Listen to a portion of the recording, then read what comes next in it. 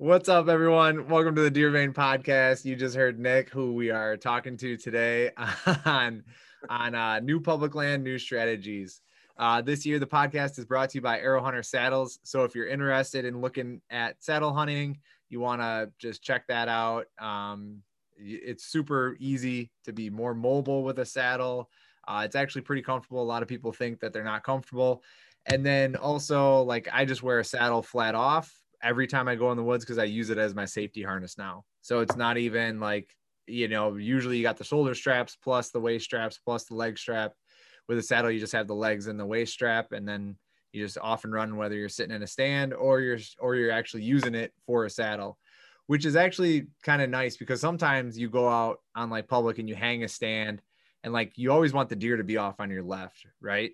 So when you hang a stand, it's like the only way you can hang it is that deer is coming from your right side. So I have done it where you hang a stand and then you actually use your saddle, and you just stand on the stand and you use your saddle to face the tree. So then now the deer is coming on your left. So Right. it's an easier shot.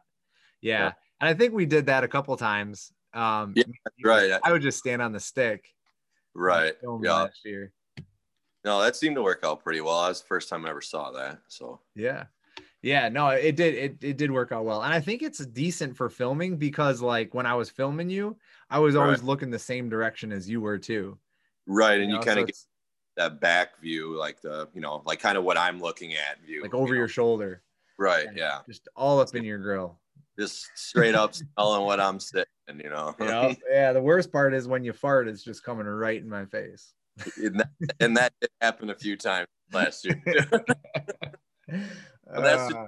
The bush light mornings are never all that fun when you're in a partner. It stinks a little, but hey, it's part of the gig. Yep. Got to test that wind direction. Yeah, what I was doing, I just didn't tell you when I was doing it. So. Yeah. Well, yeah, everybody. That was a phenomenal intro. Yeah, we're talking today with Nick. Nick and I just got done this weekend. We cut some new trails on our property.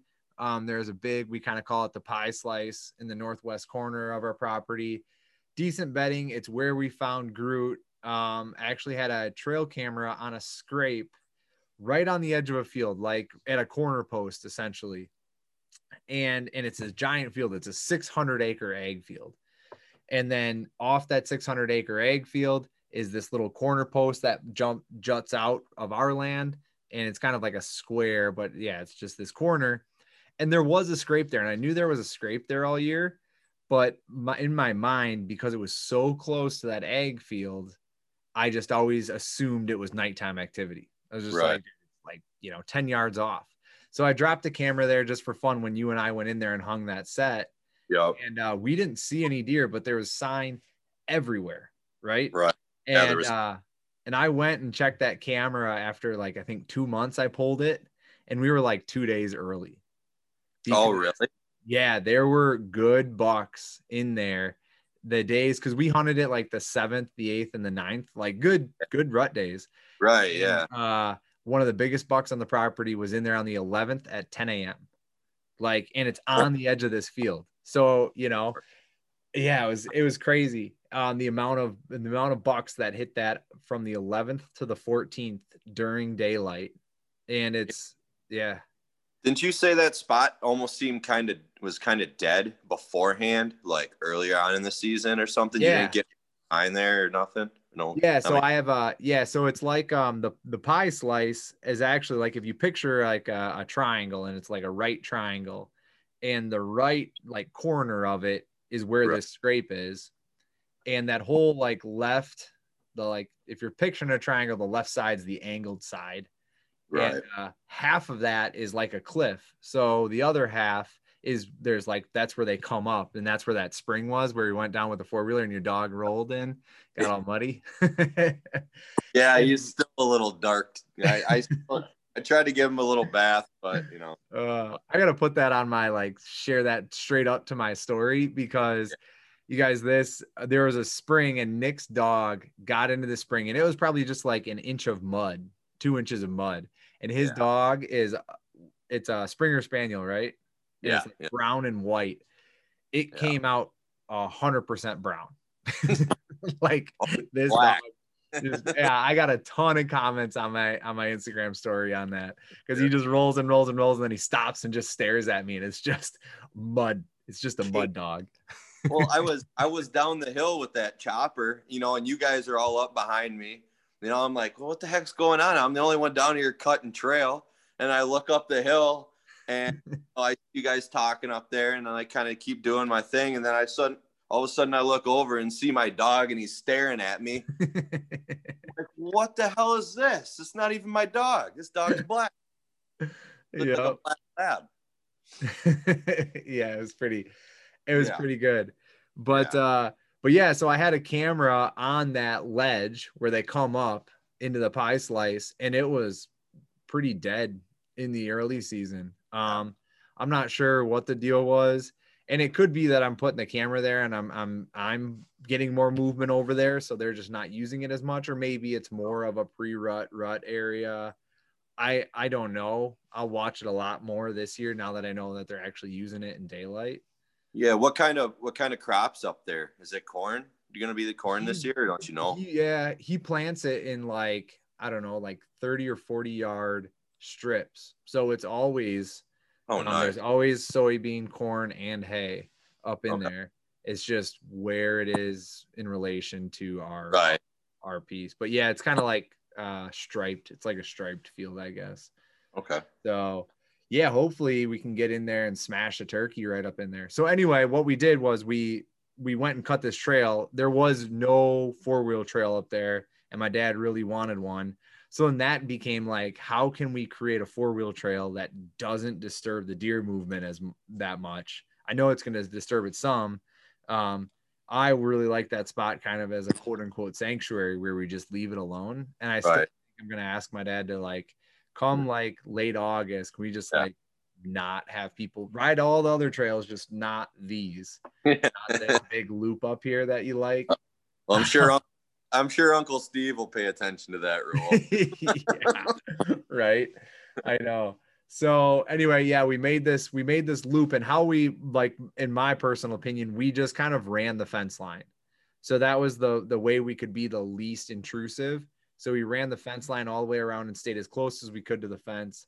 And that way, you know, essentially like when the deer come out, like, yeah, they're a little bit more exposed on that 4-wheel trail, but we're not going like right through the middle of it. In the middle of it's still thicker than thick. It's still pretty nasty. Like you could get deer in there and not find them. Right. I mean, it honestly, like, to me, we didn't really take down a whole lot of, you know, big stuff. There was some deadfalls we had to push through, but mainly it was all like that, what they call it, prickly ash. Yeah. Whatever it was, it needed to go anyways. I mean, my arms are still all cut up to hell. Dude, my arms are all cut up too. Yours and Jake's looked far worse though. Yeah. Oh, I guess how high pain tolerance, right? Mm-hmm. Yeah. Yeah. Yeah. And if you don't know, prickly ash is this like tree that grows between like, I don't know, like 5 and 8 feet. And it's maybe like an inch in diameter, and it's just full of thorns. Yeah. So, and they grow up in like pencils. So like density per like square foot is high. So there's just like a ton of them in an area, and you just got to cut through all these little tiny things. Yeah. But I mean, it made it pretty easy, you know, to chop them off, you know, with little shears or something, or a hacksaw. You know, it's nice. I think it'll be either way. I think it'll be really good for access next year. This 4-wheel trail is be able to sneak in there, because previously I couldn't walk the fence lines at all. So if I wanted to, like, the best wind to hunt this on is a southwest wind, and if I wanted to hunt it on a southwest wind, like, it was hard to get in there and get positioned to and not noise. What's that? You know, and not make noise either. Right. And not blow it out or anything. Yeah. It was just harder to do. And now with this 4-wheel trail, we'll be able to do that. But then you're also kind of like really opening up that area, but kind of not really. I don't know. We'll see how it goes. How it goes. Yeah. It's got potential for sure. Mm-hmm. Yeah. And it's right off that field. So now there is a good, decent 4-wheel trail where we can set up for turkeys and hopefully get them to come right off that field and right to us and just blast them. So, Yeah, that's I'm right. looking at it, so. So anyway, yeah. Now on to the main point of topic is talking with Nick. Nick has moved to an area of the state that he didn't know. He hunted a little bit on some private in that area, but hadn't hunted a lot of public. And this last fall, he went and hunted on some public, got a great opportunity. And this spring, he's been scouting a little bit more. So we're gonna run through kind of Nick's like new public land, new strategies, what he's up to, what happened last year, what happened this year for scouting, any new gear he's looking into, time of year that he's looking to hunt it, and just kind of running through that whole process that a lot of us are doing right now for the upcoming season of just, checking those or dotting those I's and crossing those T's and making sure that you're like ready. Yeah, no, it's definitely tough. I mean, it's nice to know some people too in the area, like my good buddy Parker, our good buddy Parker, at P-Dub. He he doesn't check his Instagram or anything. He doesn't just blow him up. Everybody leave a bunch of comments. He doesn't check it, but we'll make him check it, and it'll take him forever. But so Parker's actually my neighbor, and he's got a good chunk of private, about 30 minutes or so, like real close to your property. Mm-hmm. One day after work, he's like, I'm just going to go to this public down the road if you want to come with me. And I was like, all right, sure. So I think he had a hang on that he took out there, and I just had my climber. Didn't really know what I was getting into. It was a little bit of a walk, but that was kind of expected. It's real pretty piece of property. Didn't look like many people go like really frequent the place up until it seemed like first week in November, like typical rut when people are hitting it. So I checked that out, and I had honestly, I winged a real nice one. My sight got bumped, I believe, just walking in a few times, and I was shooting almost daily too. So in that time from hunting in the morning to the evening, it got bumped somehow. But I ended up hitting them a little bit high, and we searched the next day and ended up finding more sign. And, this deer kind of took us in an area where which is actually really close to the road, believe it or not, and just covered in sign. And it's like, well, what the hell? This is sweet. Didn't find deer, which is unfortunate, but it didn't look to be a fatal shot. I hit them kind of ozone, like below the spine and above the lungs, kind of right in that. Yeah, the dead man's area. Yeah. What kind of like property is it? Is it like swamp or hill country or?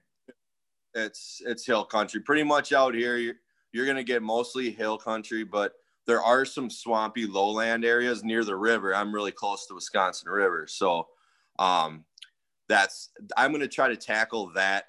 Trying to use a boat or a canoe this year to try to get on some little parcels that nobody can really get to unless you take a boat, Yeah. Plus I'm a duck hunter as well, so maybe I can kind of kill two birds with one stone and doing a little scouting, that way.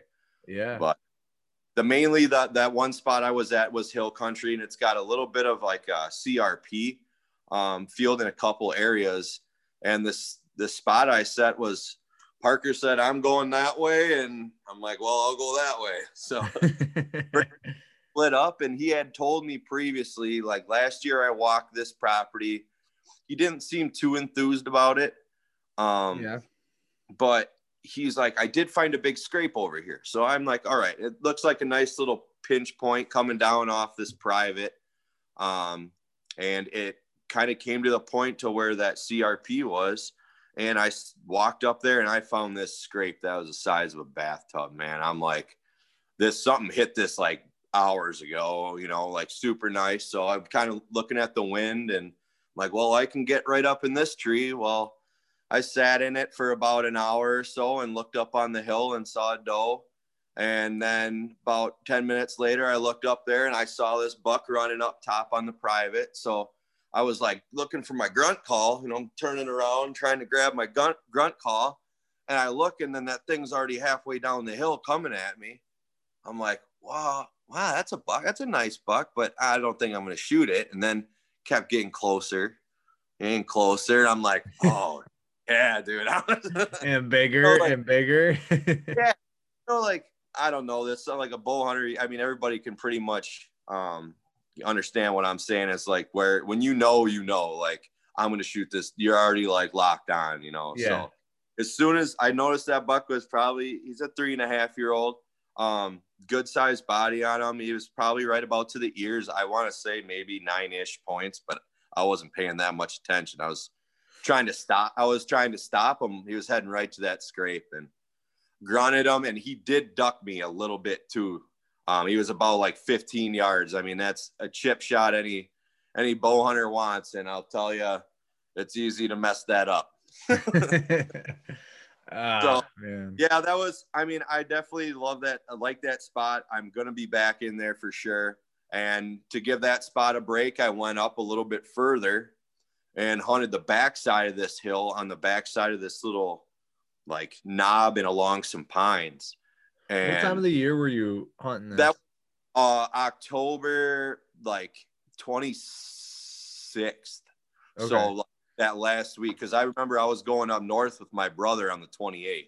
Okay. And we were seeing a lot of good signs. It just seems like the end of October is it's tough to beat that, man. If you want to see deer, grapes, and see activity, that's pretty much what it was. So I went and sat this other spot. I had a 10-pointer that I swear he was like this tight. I mean, like super tight. Nick's got his hands up and he's just, they're like as wide as his face. Yeah. I mean, he was just cruising, like, so I'm like, well, that's good sign, and then I ended up seeing a doe sneak up on my right side and like bed off this little bluff kind of in this thicket where I kind of had an idea where they'd be sitting or at least going to bed. And I sat at the next morning, didn't see nothing till about 9 o'clock-ish. Then all of a sudden the woods just blew up. There was this one buck was running 4 doe in there up and around in circles because it was almost like a little corral, like the way the terrain was. You got the pines on one side, got a bluff on another side, and they just kept running them back and forth. I had some guy come down the walking trail while this buck is running these does, and I'm sitting in the stand, and he's like watching all this go down. And I'm like, hey, they're like, there's a buck, stay there, and he just looks at me and he starts walking down the trail, and the deer run off the other way, and all of a sudden I hear 322 shots. I'm like, so he was like a hunter? It was some squirrel hunter, but he didn't fire around the entire walk into the woods, and now I'm like a mile in.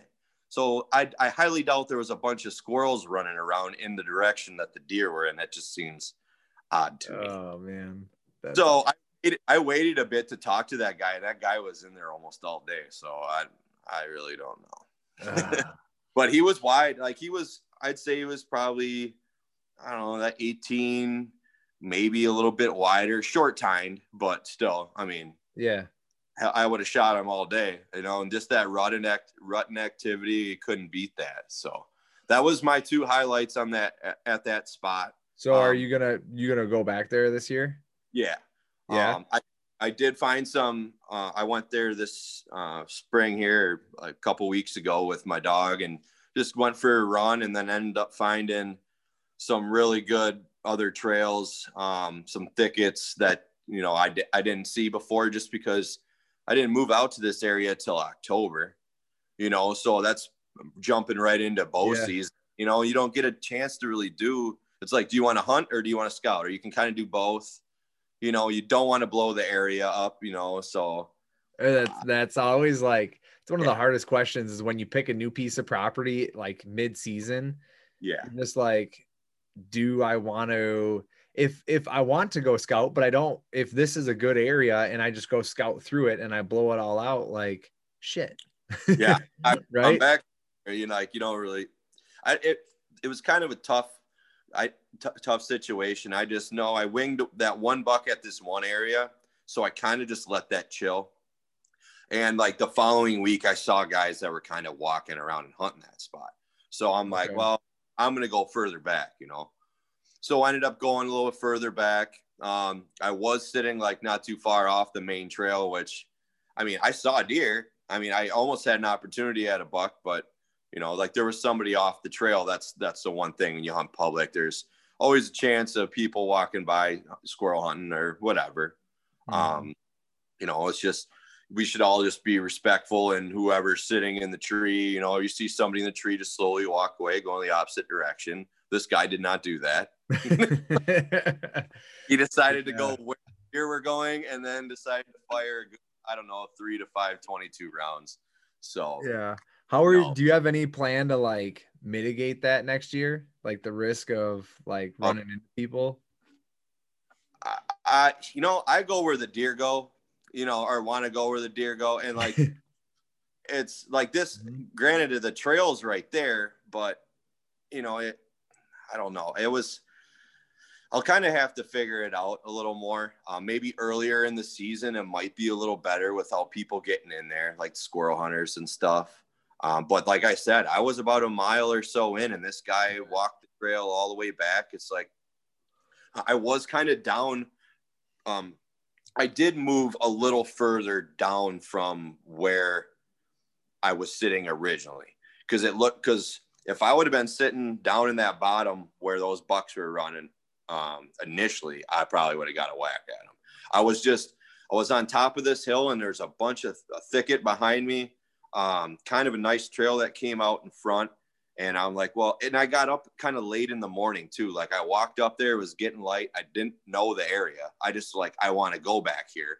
Yeah. So I got there at first light, close to first light, you know, and huffing and puffing, cause got my climber on my back, my gear. And then I'm kind of looking at trees to see what I want to sit in. And then I'm like, oh, this looks good. So I sat up, and I did see deer out of it, but granted I was close to the trail. So then I ended up just dumping down a little further, which helped. I mean, I didn't see anybody off the trail then, but the trail still kind of goes up and around. You know, it's just, you know, if you got bad luck, kind of like I do sometimes, it's it's gonna happen. You just got to find a way to overcome it. And a lot of times it can work out to your benefit too. You never really know. Like I could have rounded them, kicked those deer up further down, they could have come running right by me. You know. Yeah, that's very true. Yeah. There's like two hunting around me. There's two things that I've really like keyed in on to get away from people. And in your scenario, like distance is obviously one, like just going further than they will.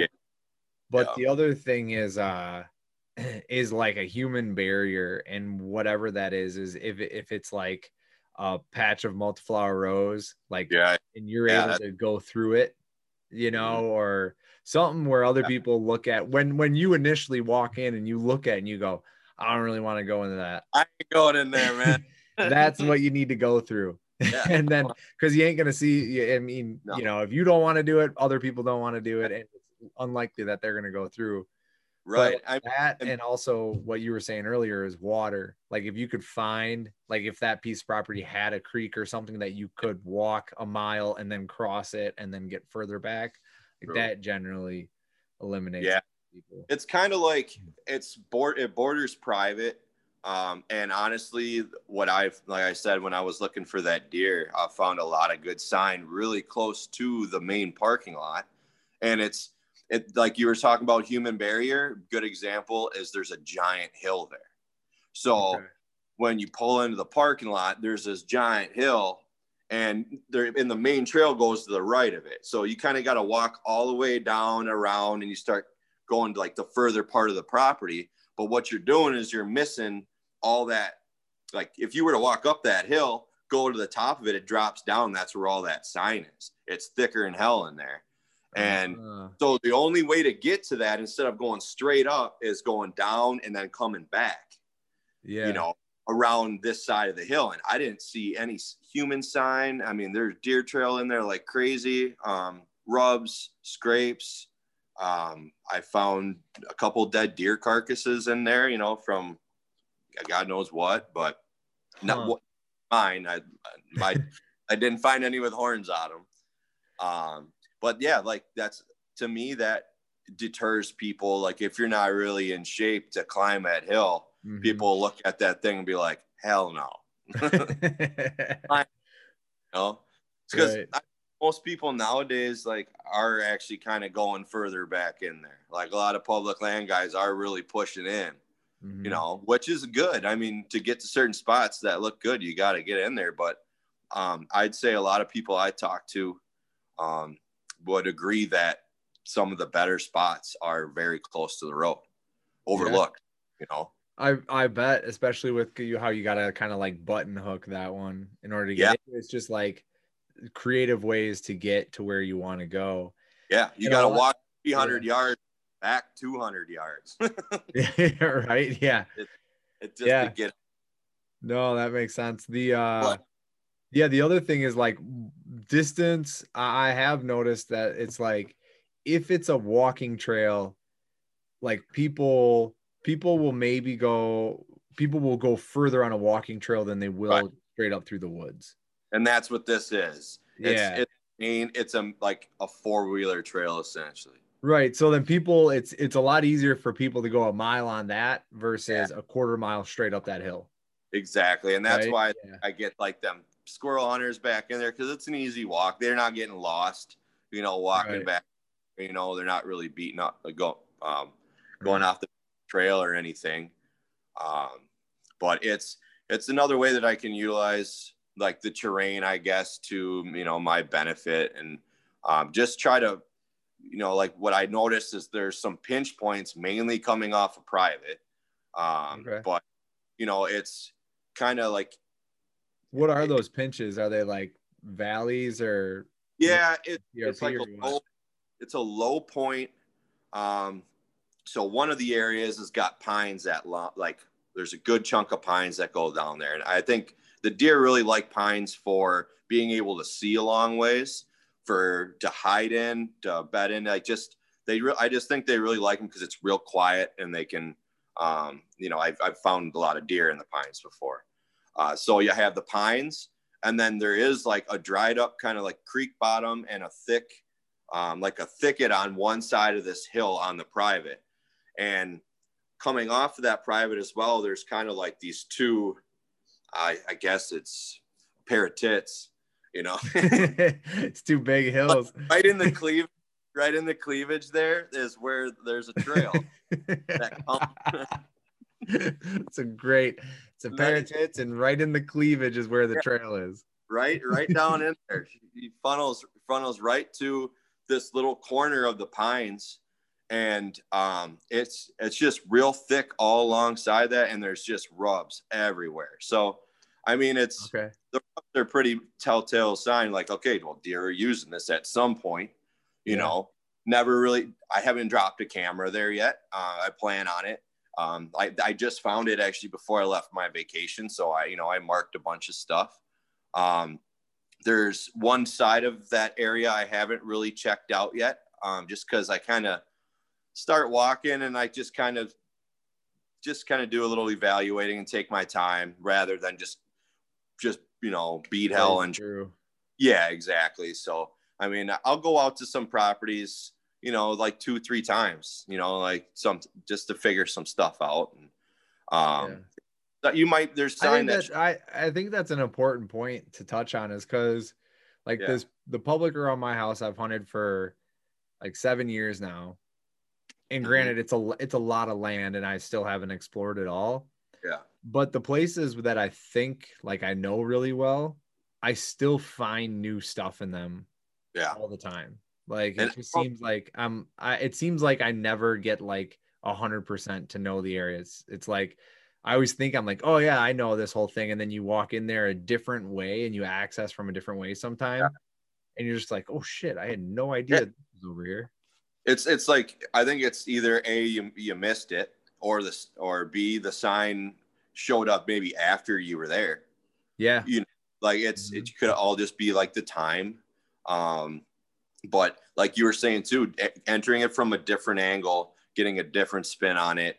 Like I really do like this piece of property. I'm going to try to figure it out a little more. I mean, there's the sign that I found. There's a monster in there for sure. I mean, the cedar is as big around as my thigh, rubbed up, and there's more than one of them.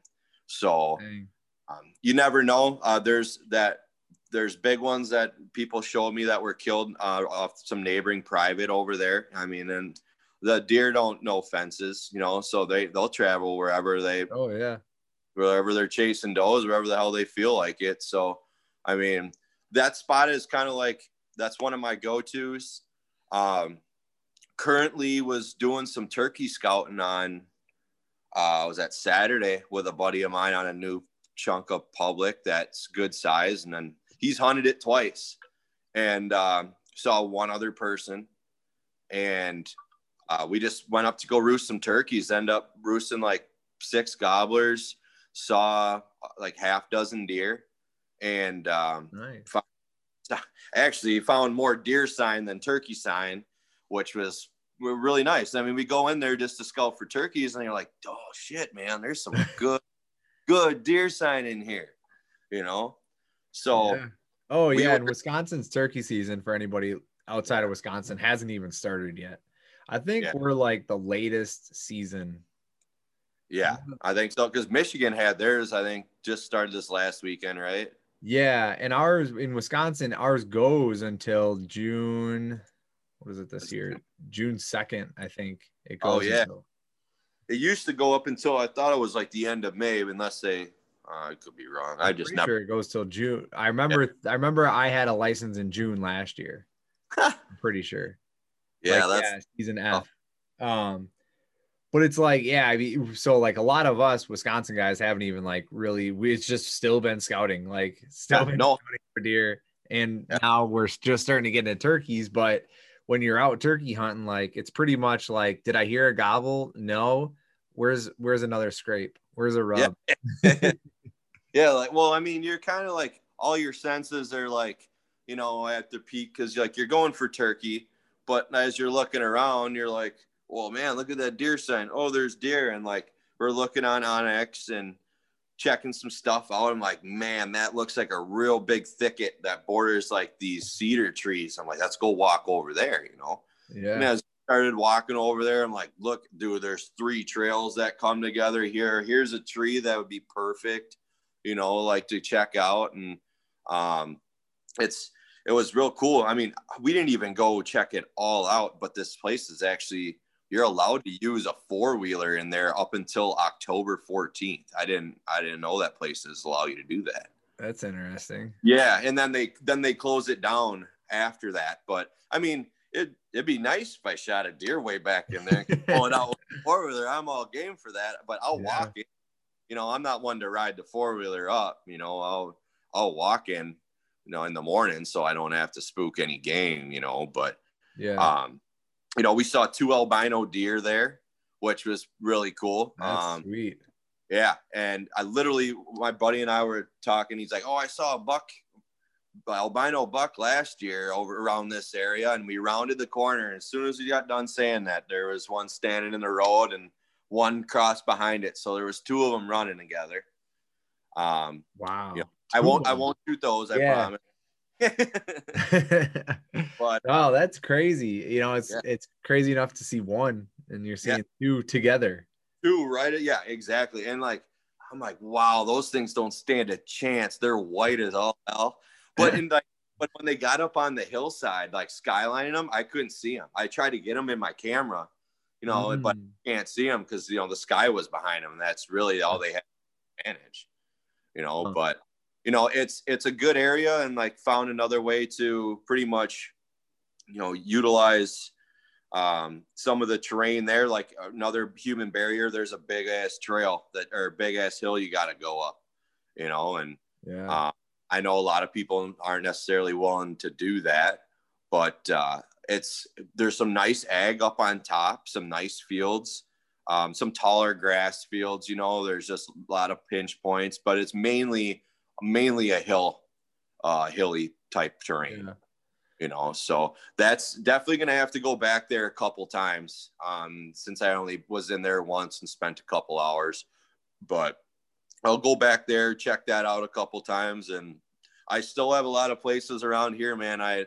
got it marked down. I'm just waiting to go out and do some more scouting, because there's a lot of areas by the river here that I want to try. So Yeah, do you have a thought process into like the time of year you're gonna hunt some of this stuff? I would say I honestly think that that one spot I originally told you guys about, that I had winged that buck at, I want to get that early. I think I want to say like probably within the first week of October, like just early season. I'm curious to see once I drop some cameras down there too, especially in some of these thickets, that are pretty close to the road that I don't think people are really going by, especially at that, like earlier in the year. They're across the trail. There is some kind of crop there too on the neighbor's property.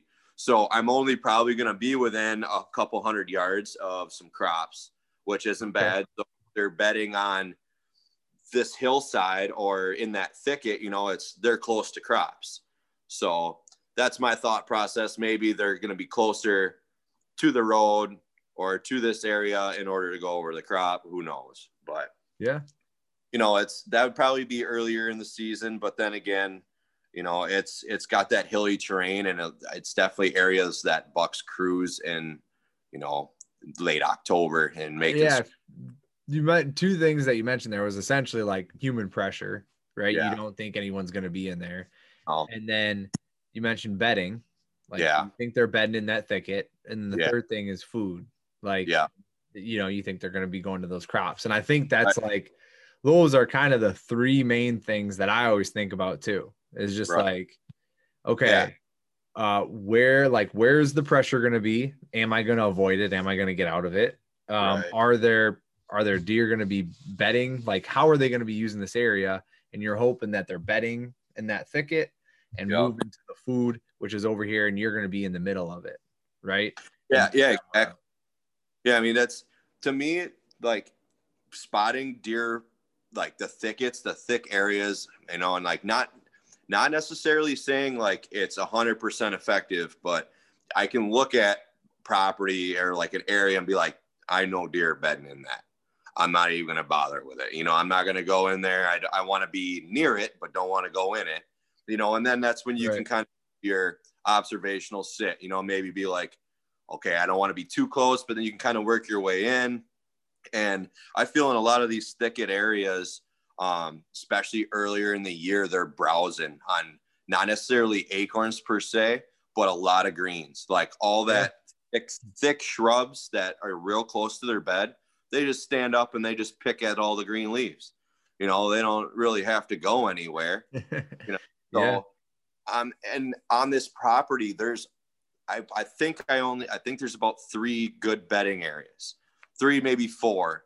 So that kind of helps me narrow down where I'm, because I don't, I watched like Dan Infeld on the Hunting Beast, and he said the bucks that you kill in hill countries, cruising saddles and all that kind of stuff are mainly your 2 to 3 year old bucks. The bucks cruising, looking for does. You're not necessarily going to find your big 4 to 6 year old bucks doing that same thing. They're probably going to be near some thick stuff, like kind of wait in an area. Maybe it's that they sit out till it's closer till dark, or areas that they feel less pressure. So I'm kind of trying to find these certain areas, these real thick areas with very little amount of pressure, and pretty much just wait them out. And hopefully, Mac Daddy comes walking through and I can get a swing at one this year. Yeah. So. Well, yeah, and that's the other thing about, like, earlier you mentioned like jumping into a property mid-season. Yeah. Is like you jump into a property in early October, everything looks thick, right? Yeah. You're just like, I mean, they could bed anywhere at this point. But when you're looking at it in the spring, or when you're turkey scouting or turkey hunting, not everything looks thick. There's certain pieces that are legitimately thick, like the 4 thick bedding areas that you found. It's just like, those are thick.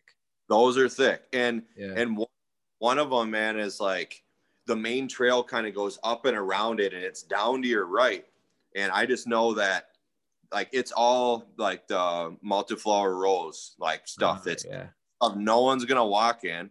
you know, like, and that kind of wraps around the corner and dumps off this backside, and then it butts up with some pines. It's like, well, I know for a fact that these deer are bedding right here and can watch all these people walk up this hill, you know, and then they just go the other way once everybody walks out, or, you know, they just, they usually are facing that area, or they're near some area that's kind of open as well. So then they can just bail out the other end. Here's my dog here. Big Biff. He is still super sore, by the way. Like, oh my God, he's wiped. Yeah. But, yeah, we ran those dogs. It's kind of a certain, the way that I am trying to like figure this property out, and I'm not necessarily, you know, 100% correct. You know, it might be a little different that one. But I was just kind of not going to hunt that big open woods per se. You know, like, yeah, I think that's like one of people's like newer hunters, or, you know, first 3 years of hunting. Yeah. You find an area and it looks like pretty and nice and open to you, and you're like, dude, there's got to be deer here, and you don't see anything because they don't like that.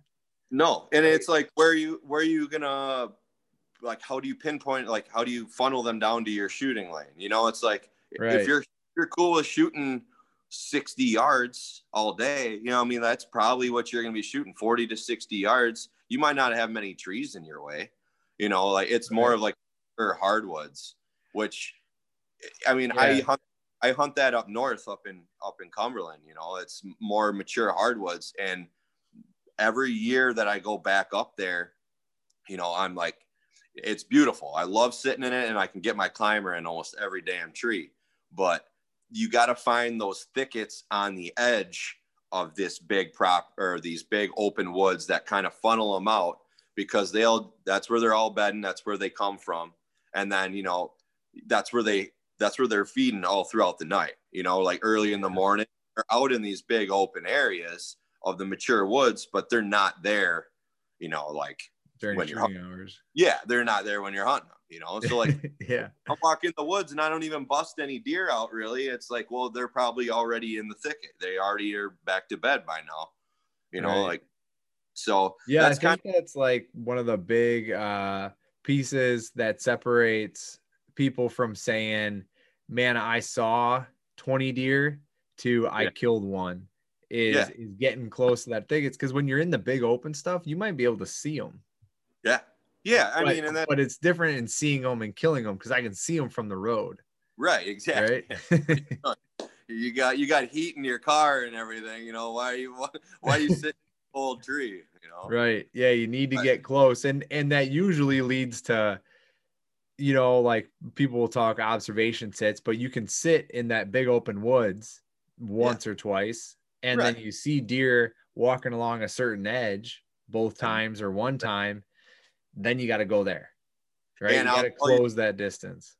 From experience too, as a kid, like when I was younger, my dad would take my brother and I up to my great aunt, Aunt Pat's property, and we'd sit out in the open woods. You know, mainly it was that open woods, and you know, you got your 1.5, 2.5-year-old bucks cruising around, and I saw like 3 bucks use this same trail, and I'm like, all right, I'm in my climber. It is some work to get down, pick everything up, and move.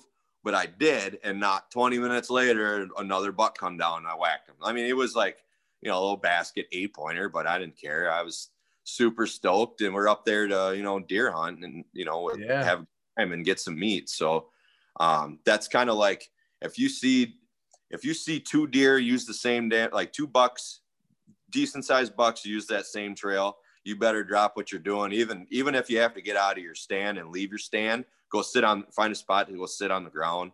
Yeah. I mean, it really, in my personal experience, has paid off. And from what I've noticed, some other people have, you know, had some success with that as well. It's just finding these areas. Obviously, you know, the deer tell the story. I mean, if there's 2 deer using that trail, that means there's a reason why they're using it. It's a highly frequent trail, you know. It's one of their cruising trails, or it's coming out of some bedding. So if you can find that, whether it be watching it happen, trail cameras, or just by looking at tracks and everything too. You know, I mean, it'll probably help you be a little more successful, or at least see some more deer.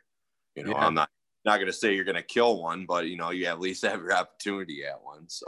Right. Yeah. In range and not at some crazy distance. Yeah. Cause I don't want to shoot a deer over 40 yards. I really like 40 is pushing it. I mean, I'll do it if I got nothing in the way. Yeah. 40 is a long shot. I mean, we looked that buck that we had a pretty nice buck come cruising through when we were in the stand this year, and he came through at 45, but he was cruising. I mean, by the time we saw him, he was through our shooting lane, and it was not, it was, I'll tell you right now, like I wouldn't have shot him at that. Like I would have told you, dude, I'm not comfortable with that. And in the moment I was like, please draw back, Nick, please draw back. and seriously, I can't stop him. He's gone. And I'm like, no. You're so disappointed, but it all happened so quick, dude. Like literally it turned and it was kind of windy. Yeah, it was pretty real windy. He was already like halfway through our vision, like our, like pretty much the area we were looking at. And, you know, like I'm trying to just to see if there's any spot he's going to stop. Yeah. But, you know, and then also in my head, I'm like, I knew he was big enough, but I'm still like trying to stare at his antlers. Like, and you're like, you got a shot? I'm like, no, it's too far. And he's like pretty much far, and I can only the brown body is it. To give the layout for that, Nick and I had moved into this area and we hung the stand the night before. We went and we did a hanging hunt and we hunted in the evening. And we didn't see anything, but it was the same south wind the next morning. So we just went right back there in the morning, left all of our gear up. This was on my piece of private. And it was an area that I had never hunted before, but I was like, there's like, it's a pinch point in the sense that cruising trail. Yeah. It's like a cruising trail along a cliff edge, but that cliff edge, like it's on our property is probably like, I don't know, 15, 20 feet down. But it slowly becomes like not a cliff anymore on the neighbors. So when the deer cross the creek that goes through there, this little like ravine, they cross on the neighbors and then they come up onto ours and then they're stuck on ours. Like they can't barrel. I mean, I'm sure they could make that jump if they really wanted to, but they don't. And they run that edge of that cliff, like within like 15, 20 yards of it. And when we went in there, we set up probably like 80 yards from the cliff edge. So this, and what we could see when we were looking, we're looking downhill and we could probably see in total, like from our far left all the way to our far right, that distance between the two was probably about like maybe 80 yards or so. I was going to say maybe 40 yards from where you stopped, like 40 yards to the right and maybe the same distance to the left. Yeah. And he had this buck, it was so windy out, this buck had made it 40 yards through our field of view before we even noticed him. We're like, oh shit, there he is. Oh. And it was like, it was like 9:45. We were just like, we were thinking about eating and getting down and everything. It was just like, damn, there he is. Dude, I swear to God, you know, and if we would have been just that much closer, you know, who knows if we would have been, you know, paying that much attention if he would have came through. But obviously he wasn't. I don't think he had no intentions of stopping at any time. No, he was cruising. But we went back there this weekend, and we reset up a ground blind because we couldn't find a good tree, and there was a good deadfall. The trees that we could find were like 2 yards off the trail, which just wasn't, or they were naked, like totally trees. The ones that weren't very big either, you know, maybe it just wasn't going to be a good fit. So we found a nice deadfall and we trimmed some lanes out from that. Which was a good point is when you if you are on private and you can trim out lanes, or if you're on public, always trim two. Don't just trim one, because the thing that happens is if you just trim one lane, you're going to see that buck and you're going to try to stop him, and he's going to take 3-4 steps before he actually stops, and then he's going to be out of your lane. Yep. And then he's got you pegged. Yeah, and then he knows you're there. He's out of your lane. He's staring at you through the brush, and you're screwed. Yeah. So always cut that's a rule that I've started doing is if I can, I will always cut 2 lanes, because the first lane is a hopeful I can stop them here, but the second lane is for sure I can stop them Right. here. Either way, in the brush between the 2 lanes is your brush to draw. Right, So you exactly. see him, you draw, and you get him on that second lane because you know he's coming. Whereas if it's just one brush on both sides, he just appear and get through there without ever even. Well, especially when you're sitting on the ground, you know, like, Yeah. because when you're in the tree, you got a little better angle.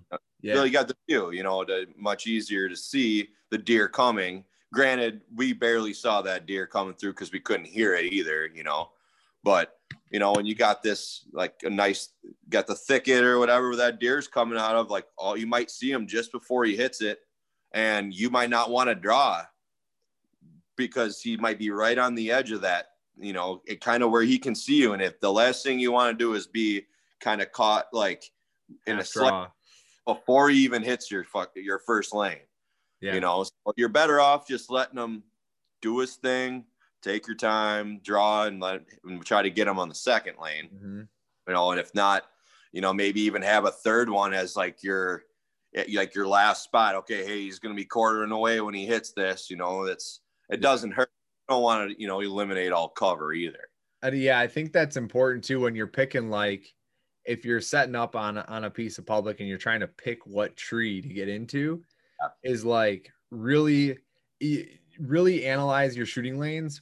And it's hard to do, but if you think about it enough and you like test the theory enough, you can start seeing lanes before you get 15 feet up or whatever.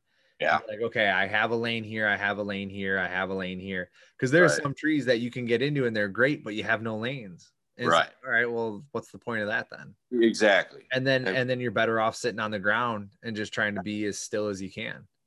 It's like like you got a lot of stands on your property, or a decent amount, but you're also trying to find more and try to hang new ones. But like coming from me personally, who does some more ground hunting than you do, or than like the average Joe might, it's definitely tougher. But like you were looking for a tree to set in, and I'm like, well, there's a sweet deadfall right there, like I would, like, me personally, I'd be like, well, if you can't get in any of these trees and you're gonna be doing a bunch of clearing to get into a tiny little tree that you're gonna look like an ape, gorilla skyline, you're better off, especially for that spot too, like where you say how you're gonna access it, like you just dump right in over the top. You don't gotta walk through, and kind of blow it out. But it's always it's kind of nice to go with your friends and kind of talk it out. Yeah, our like little hunting, like the way we do things, and try to figure out the best way to do it. Yeah, I think that is an important part. If you can take a friend with you on public and he's not a dick and he's not going to steal your spots or whatever. Yeah. But if you can, that's right. That's kidding. He's not. He's a good guy. He's going to steal your fishing spots every single time though. Oh, you caught one right there? Oh, I don't know how my bobber got there. before you bring that fish in, he's already got his bobber right where you were. Right? Exactly. Or his jig or whatever it is. Oh, that's where they are? Okay, thanks. But yeah, I mean, if you can hunt with a friend that you trust, like, it's double the eyes, it's double the movement, it's double the information, it's double everything. It's a lot easier to pick apart a piece of ground. Yeah, just don't be close-minded, like saying your way is the only way and it's the only way that's gonna work. It's like, well, no, I think everybody puts, like, I learned from my dad, like parts of my dad. I've learned parts from you. I've learned parts from Parker. It's like take a little bit of everything and kind of use it all for your success. Put your own spin on it. Yeah, there is, like, I really think, like, some days, with this piece of private that I have, and not saying that you did it at all, but like there's been people who have hunted it and I'm like, why are you sitting over there with this wind at this time of the year, like you're not doing me a favor or anybody on a favor. But at the same time, like beginner's luck happens, man. Sure. And luck happens and they might see something that I never even thought of. True. So I try not to like really discourage anybody from doing something because it might work. Like it's true. Low odds, but if it works, it works, right? And you know, the main thing is too is like, you know, the wind aspect, especially at your property, can be kind of tough just because it's always still trying to figure that out. And you know, sometimes even though the wind is going to be bad for this one spot, or you know, like it's not ideal from where you think they're coming out of, but you never really know until you try. Like you might just be like, might be able to only shoot one lane, not three, you know, like, right. Like if you know there's a big buck in there, you might get lucky to where it's like, hey, I'm only going to be able to, I'm pretty much canceling off shooting these ones or trying to find a spot where maybe you can shoot them before, like if your wind's dumping this way and you think they're coming out from the right here, you got to be able to stop them and shoot them before they hit your wind, you know? So it's, you never really know, like you're like, the wind's not good, but I mean, I shot that nice 7-pointer on public with such similar situation. I got out the car and I'm like, that wind is terrible. Like, and I literally got in, I drove down the road and I stopped at the stop sign, looked at my phone. I'm like, well, the freaking wind's going to be the same for the next 2 days. I mean, what the hell? I mean, I'm not going to not hunt. So I went right in there and I end up shooting that buck before he hit my downwind trail. Yeah. So, I mean, you might have to give up part, you know, like granted the deer smell, they know people are in there, you know, for the most part, you know, you just kind of, like you said, luck has a big thing to do with it. But, you know, sometimes don't just give up on all your options just because the wind might not be ideal, you know? Yeah.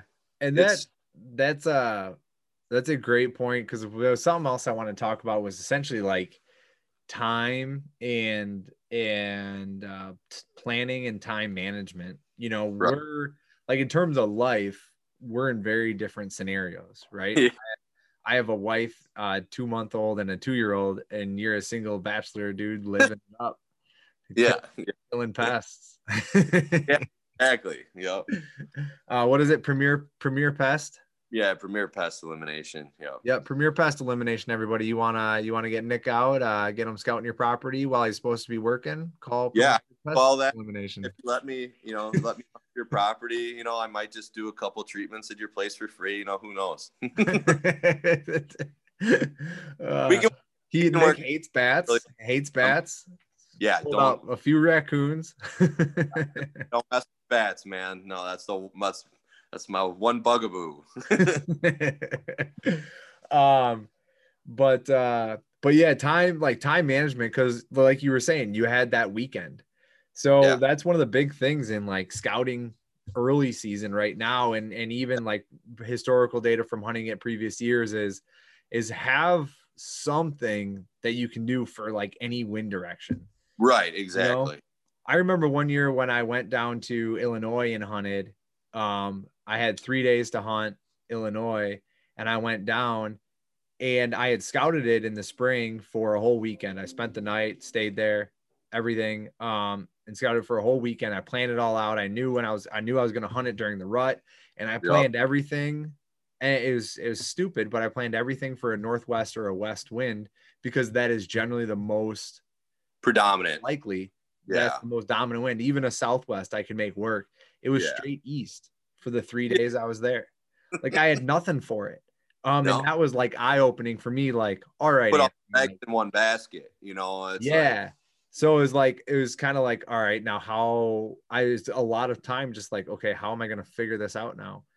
And so have multiple, like have spots that are decent, or at least understand how it would work if, you know, all the wind, like if you wanted to hunt that thicket, right, that we were talking about earlier, the thicket with the hillside and the food, Early season, if you wanted to hunt it in early October, as you said, generally a southwest wind is what's typical, a southwest in the early season. But all of a sudden, an east wind rolls in when you got the weekend off, or you got your Thursday off or whatever. What are you going to do? I'm going to hunt, but not that spot. You have a different spot that's good for an east wind. Right. Yeah. So can you make it work on an east wind with that slightly off wind that you were saying, where you just got to try to catch them before they hit your scent cone? Yeah. And that's it too. It's like, well, it kind of all depends on where the wind's blowing when you walk into this area, where the wind is once you get into that area. Cause it's like I said, hill country, which, it'll tell you northwest, and you get up there and it's a straight south wind. Right. So it's like, well, what the hell do I do now? But in my situation where I'd turned around last year, and then I'm like, well, shit, the wind's going to be the same all weekend. It's like, it was getting light, and I had to make I'm like, well, I want to hunt today. I'm not going to drive my next spot, which would be a little ways off. I had some other guys hunting in another area on that property where I would have gone to sit as well, just for wind, for the wind.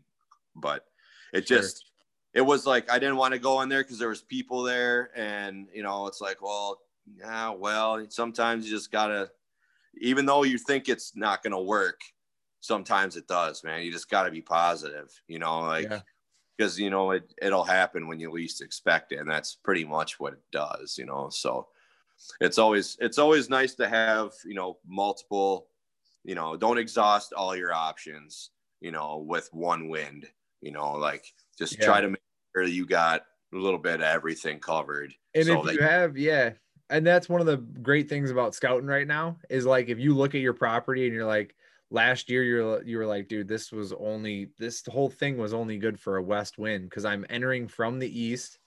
You just turned off your video, Nick. Sorry, my phone just said 20% battery. So okay.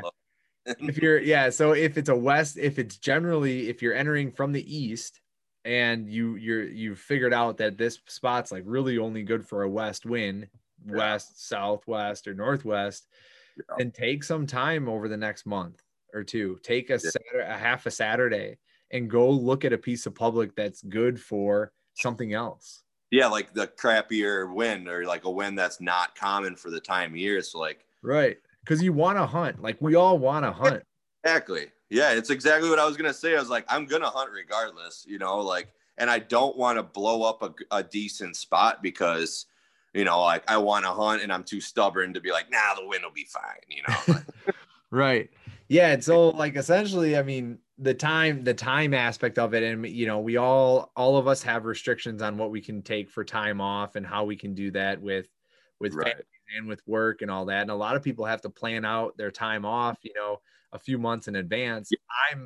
I'm lucky enough that I can plan out a day or two, based on 10-day forecast. Hey, I always keep an eye on it. And if it looks really good, I'm going to just, text my boss hey man, I'm going to take this day off. If that's cool, I'll move around, whatever I need to move. And he'll usually say yes. Yeah. But, and you were saying that you can just get ahead of schedule. You have to homes and you can get ahead. Right? If I want, and I will pretty much, if I service all my customers, I just have to get them done by the end of the month. So if let's say tomorrow, or let's say the next 2 days, it was the fall, the next 2 days are going to be crisp, cold, perfect days to be out in the tree stand. I'm not going to be working. I won't call my customer. I mean, I'll keep my work phone on me, so that I can respond to anybody if they do call. But other than that, it's I have the option to work when I want to work. And if it's rainy and colder too, for doing outdoor treatment and stuff, we don't really do much especially if it's windy too. So sometimes I can use those days to, but it's honestly super cool. I'm very fortunate that I kind of picked up this gig because, I pretty much can set my own schedule, and I get done early enough in the day. So it kind of brings me to, like my next point here was like I mentioned I wanted to go and get like a boat or something and do some take the boat out, get onto some nice pieces of public by this lower Wisconsin Riverway here, which is huge. So I mean, Yeah. but anybody that's going out there, you'll be lucky if you see me. But other than that, yeah, it's gonna be a little different for equipment wise. You know, I doubt I'll probably bring my climber back there, but I know we were talking about getting me set up with maybe doing a saddle, at least definitely doing sticks and a hang on. So, and I'm mainly a climbing tree stand kind of guy, just because that's what I've always used since I was a kid. But I'm not like closed minded, you know. Like I'm willing to kind of just adapt to whatever, and you know, the more that's I can put out, or the lighter I can make my equipment, the better. Yeah, so I just picked up the new Out on a Limb Shakar sticks, which are pretty slick. Bought them at the Wisconsin trade show, the deer show. Yeah, I saw those. Yeah, those things are awesome. I'm very excited with them, which leaves my Muddy Pro sticks open. So I'm going to sell those to Nick. And it's just like, when you're doing that river stuff, it's like packability and clanking and the noise, and just like how cumbersome is it to get back there. And if I can just take a backpack with 4 climbing sticks in it, versus a whole climbing set, like that's just, and I don't even, you know, a lot of the times, man, you only end up using 1 or 2 of those sticks. Cause like if you get up any higher, you're losing shooting lanes. Right. And especially like in that, the Riverway area here, it's probably pretty thick. You know, I'm sure there's a lot of flooded areas too, where it's like, you don't really want to be hauling a bunch of bulky crap back there.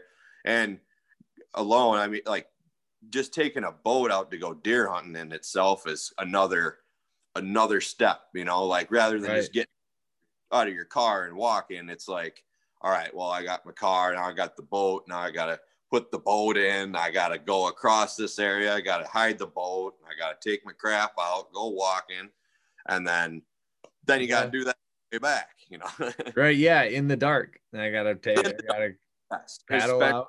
Yeah. Especially an area that I don't know, an area where it's probably be pretty easy to get turned around, but I should be able to have self-service back there. But you know, I just kind of familiarize myself with the area and just try to be, you know, like try to be more of a versatile hunter rather than just like having one way of doing things, you know, like, you know, the reason for success, I think it comes from being, you know, to adapt, you know, like how do you think these deer make it throughout, you know, to an old age, a big buck, is they adapt. They're instant, you know, they adapt no matter what's kind of thrown at them. You know, if they don't, they die, you know? So, I mean, if I don't adapt, you know, it's going to be tougher to me to actually, you know, be able, like, I enjoy bow hunting, like more than anything. It's like, but I want to be able to enjoy it. You know, it's like, I want to be able to see deer. I want to be in their bedroom. You know, I want to, you know, much bring my A game as best as possible. You know? Yeah. No, that's very inspiring words, Nick. Yeah, there's not many you get out of me, you know, so you might want to save that. I don't even know what I this weekend this weekend you had a very inspirational quote as well.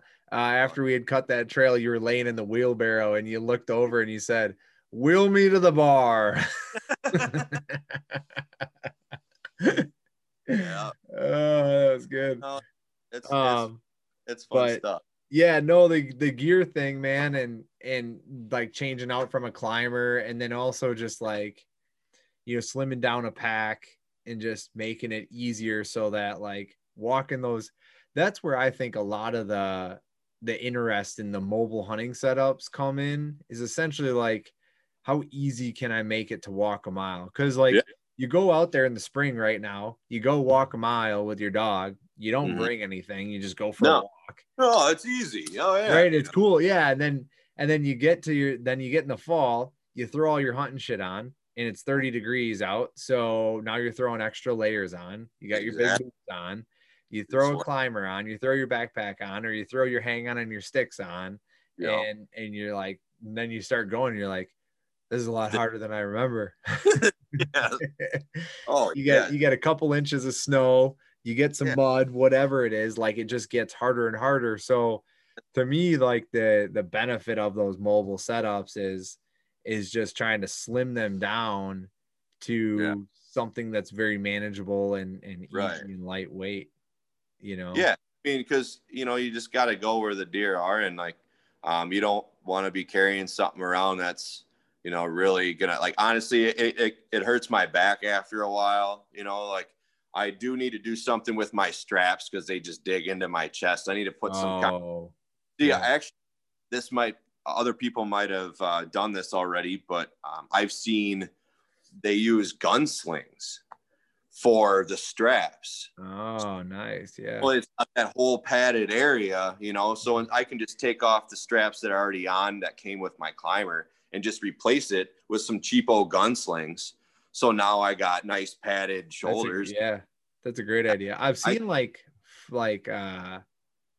I want to call them like a frame. It's not a frame pack. Like they have those obviously, but it's not that. It's just like essentially the straps for those that you can buy on Amazon for $40-$50. But I feel like 2 gunslings, that's pretty cheap. Man, it'd be like less than $10 a piece. Yeah. Or right around there. I mean, it's real nice that, like, I kind of like it because I can put my backpack in my climber on my back. I can kind of weave my clothes like through it pretty much. But I mean, it's a lot of weight on my back, and you know, I've had back issues in the past, so it's anything to lighten it up would be great. So that's why I'm going to be switching to using some little bit more mobile, a little lighter equipment this year. It just kind of maybe maximize, you know, put some stands out. That way I don't have to either hang them or bring them in, you know, every time. I can just take sticks out and leave the stands up, because I highly doubt anybody's going to want to climb up there and take them down. So if they do, then good for you. But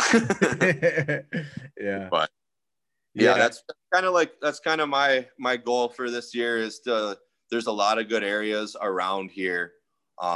And you just kind of got to make time. Even like, you know, like I said, I get done kind of at a decent time, like 3:00 in the afternoon or so, 4. So I can, you know, go scout for a couple hours of daylight left. Because like right now it's the best time to go when you got, you know, it doesn't get dark till, well, it's still going to be getting darker later. So, you know, it's just getting dark. But, you know, it's like all that. Oops, hold on. Running out of battery here. Yeah, that's all right. We're almost to time anyway. So perfect. But you know, it would be nice to get out and try these different areas and, you know, really try to make something of it, you know. Yeah. I mean, if I shoot a deer early in the season, it's going to be a nice one if I shoot it early, you know, but Parker and I were having this conversation. It's like, dude, I'd really love to shoot a deer before October or before the end of October. So we can do like some late season, you know, like we went out for squirrels this last year. Like that was a blast, you know, that was a good time. And we cleaned up too.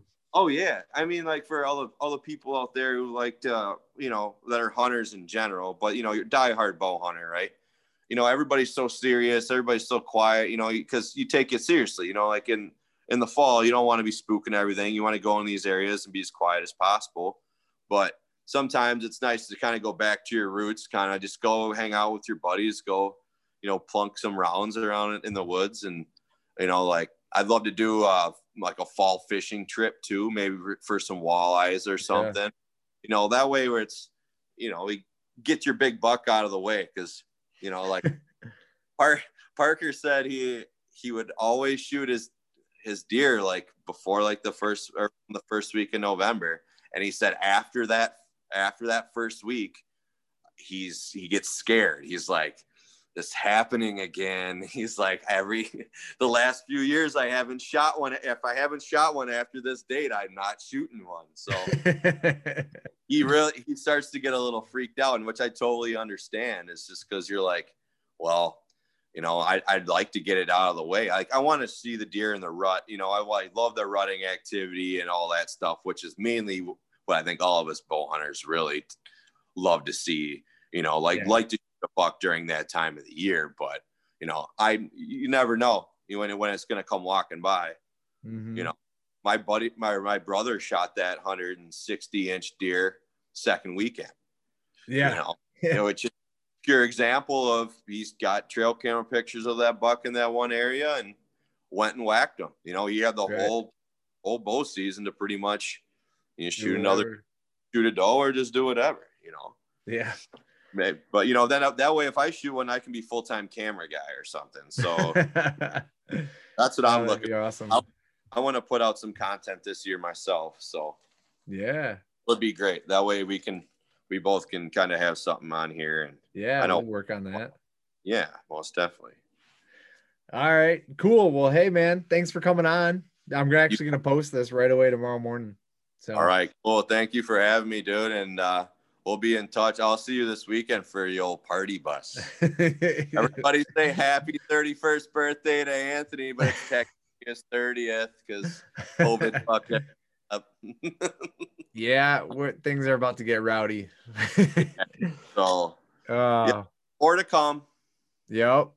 Nope, that'll be a good weekend. We'll just leave that there. Yeah, I got to talk to you about that. So just stay on when I hit stop record. Oh, okay. Sure. All right. Hey everyone, thanks for listening. Really appreciate it.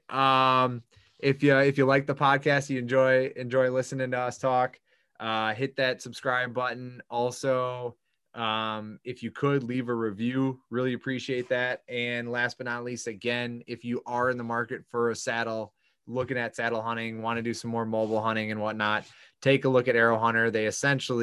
They're pretty dang close to one of the first, I can't say it officially, but one of the first saddle makers out there. They've been in business for over 30 years.